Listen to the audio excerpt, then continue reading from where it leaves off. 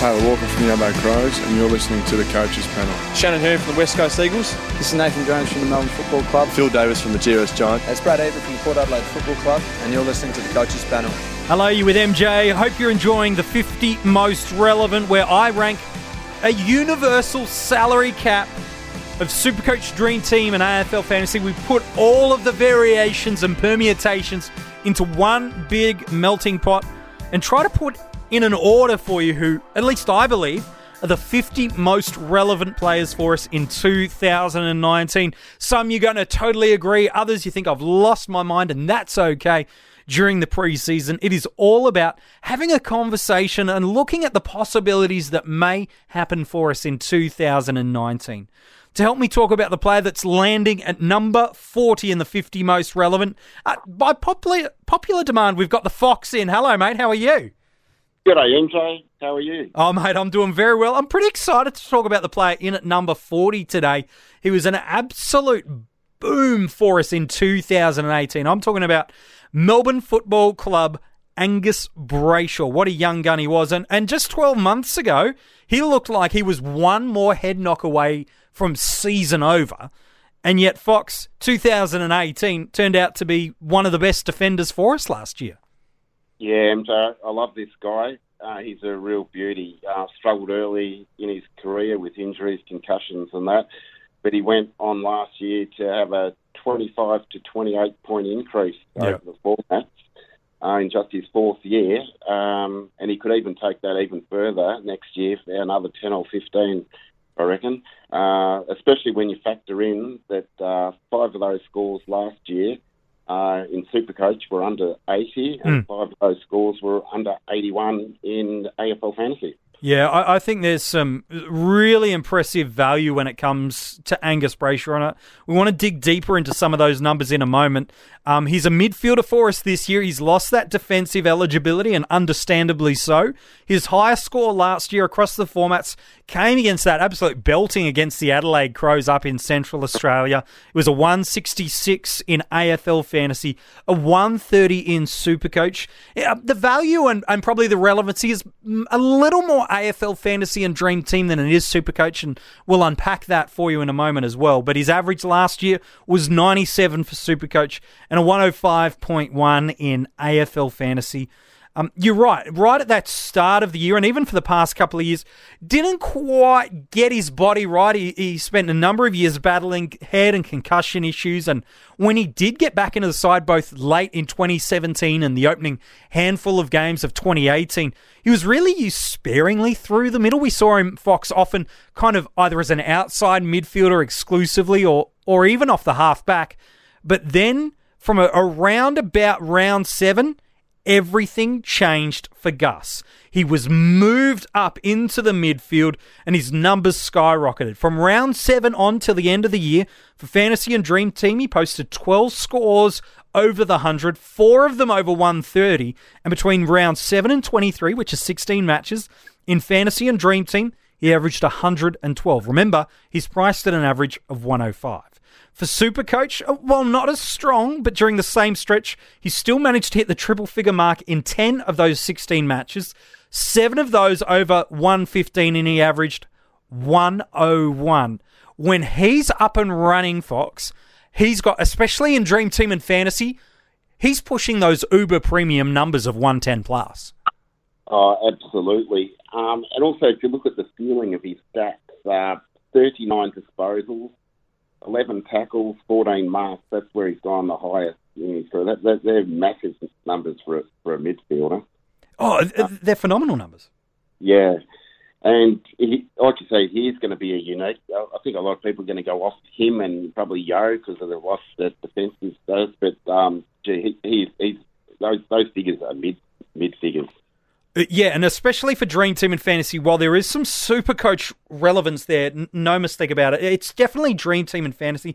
And that's probably just because one of the kind of growth opportunities for Angus and his football at the moment is some of his disposal efficiency. He went at 66 last year, which certainly isn't horrible, but isn't high in that, uber elite areas of the game. And so that's why I think he's probably more relevant in Dream Team and Fantasy, where you're not rewarded or conversely punished for the way at times you can use the ball.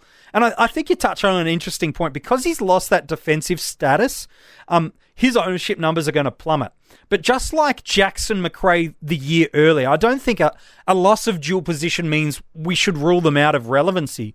Because if he delivers, especially in Dream Team and Fantasy, what we saw over that 4-month stretch, there's that growth of even 10 points per game of where he's priced at in the 105.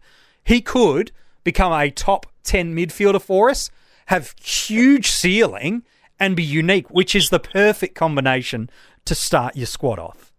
Oh, absolutely, MJ. And I wouldn't discount Supercoach either. Yeah. Like, coming off 97, he's the 15th priced mid in AFL, in Dream Team, and he's the 34th priced mid in a Supercoach. So there's a lot of value there. But yeah, I think he'd be quite unique in Supercoach and well priced. Yeah, I think so. In Supercoach, if you're playing that format, a few days ago on the 50 Most Relevant, we revealed Rory Sloane, who's only a couple of $1,000s cheaper. He's probably a little more proven, both in terms of Supercoach ceiling and seasonal average. So personally, I'd probably lean towards Sloane over Brayshaw.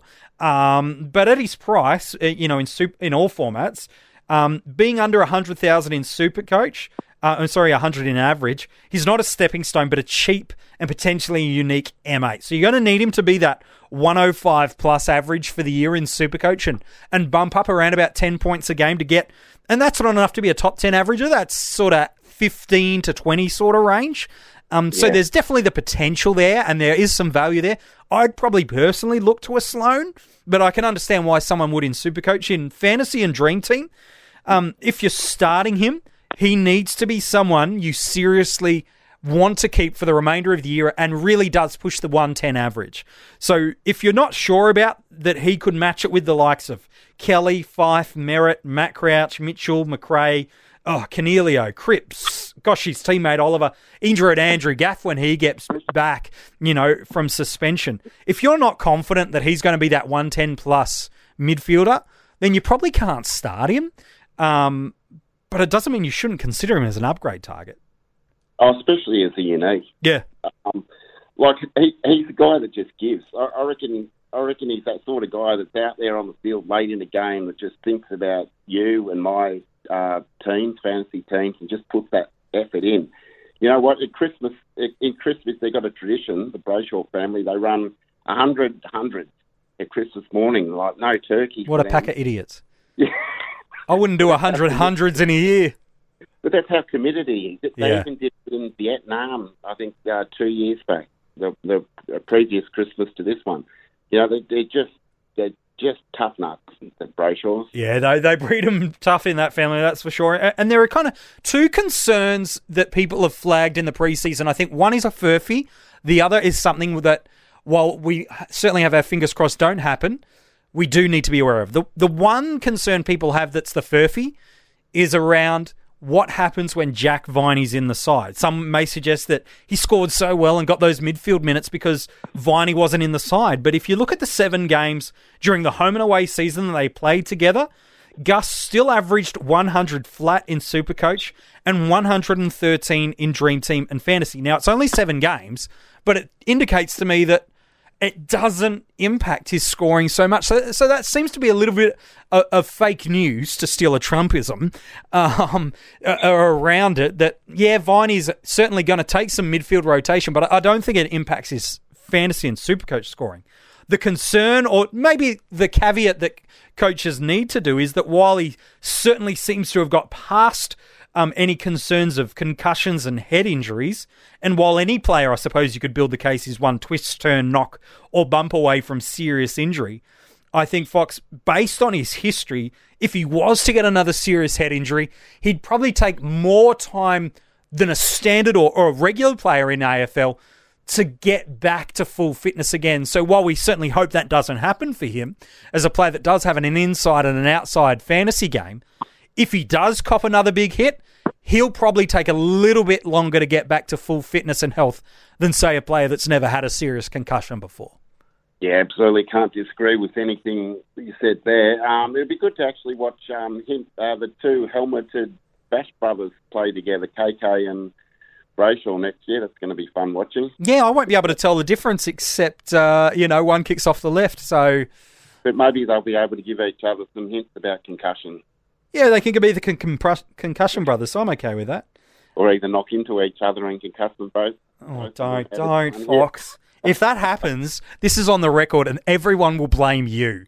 So just watch it. Shouldn't have said that. Yeah, no, don't say that. Look, for me and Supercoach, while I understand others can have the confidence in jumping on him to jump up to a 105, I probably personally like the value of a Sloan at the same price point a little more. So probably a pass for a starting squad for me anyway with Angus Brayshaw. And I think if you don't have the confidence in Fantasy and Dream Team that he is a 110 lock, then don't start him. Choose to upgrade him, because after round 13, Fox, there's a tasty couple of matches that the Ds have straight out of the bye. Fremantle, Brisbane, Carlton, and the Western Bulldogs. In terms of his scores against them last year, he did not play the Lions, but he scored a 113 against the Dockers, a 101 against the Blues, and a 133. This is AFL Fantasy and Dream Team scores. That's not bad for a guy who'll probably still be unique. Got a really nice ceiling on him. I like that little fixture coming out of the bye. Sounds very delicious, Enzo. Yeah, I like it. Let's talk about where we're going to pick him in our drafts. For AFL Fantasy and Dream Team, he's currently ranked based on his average from last year as a top 15 midfielder. So for mine, I can't see anyone picking him as an M1. Gosh, he might, but I'd feel confident with him as an M2. And he'll probably be gone inside the first 3 rounds. What's your take for Fantasy and Dream Team, Fox?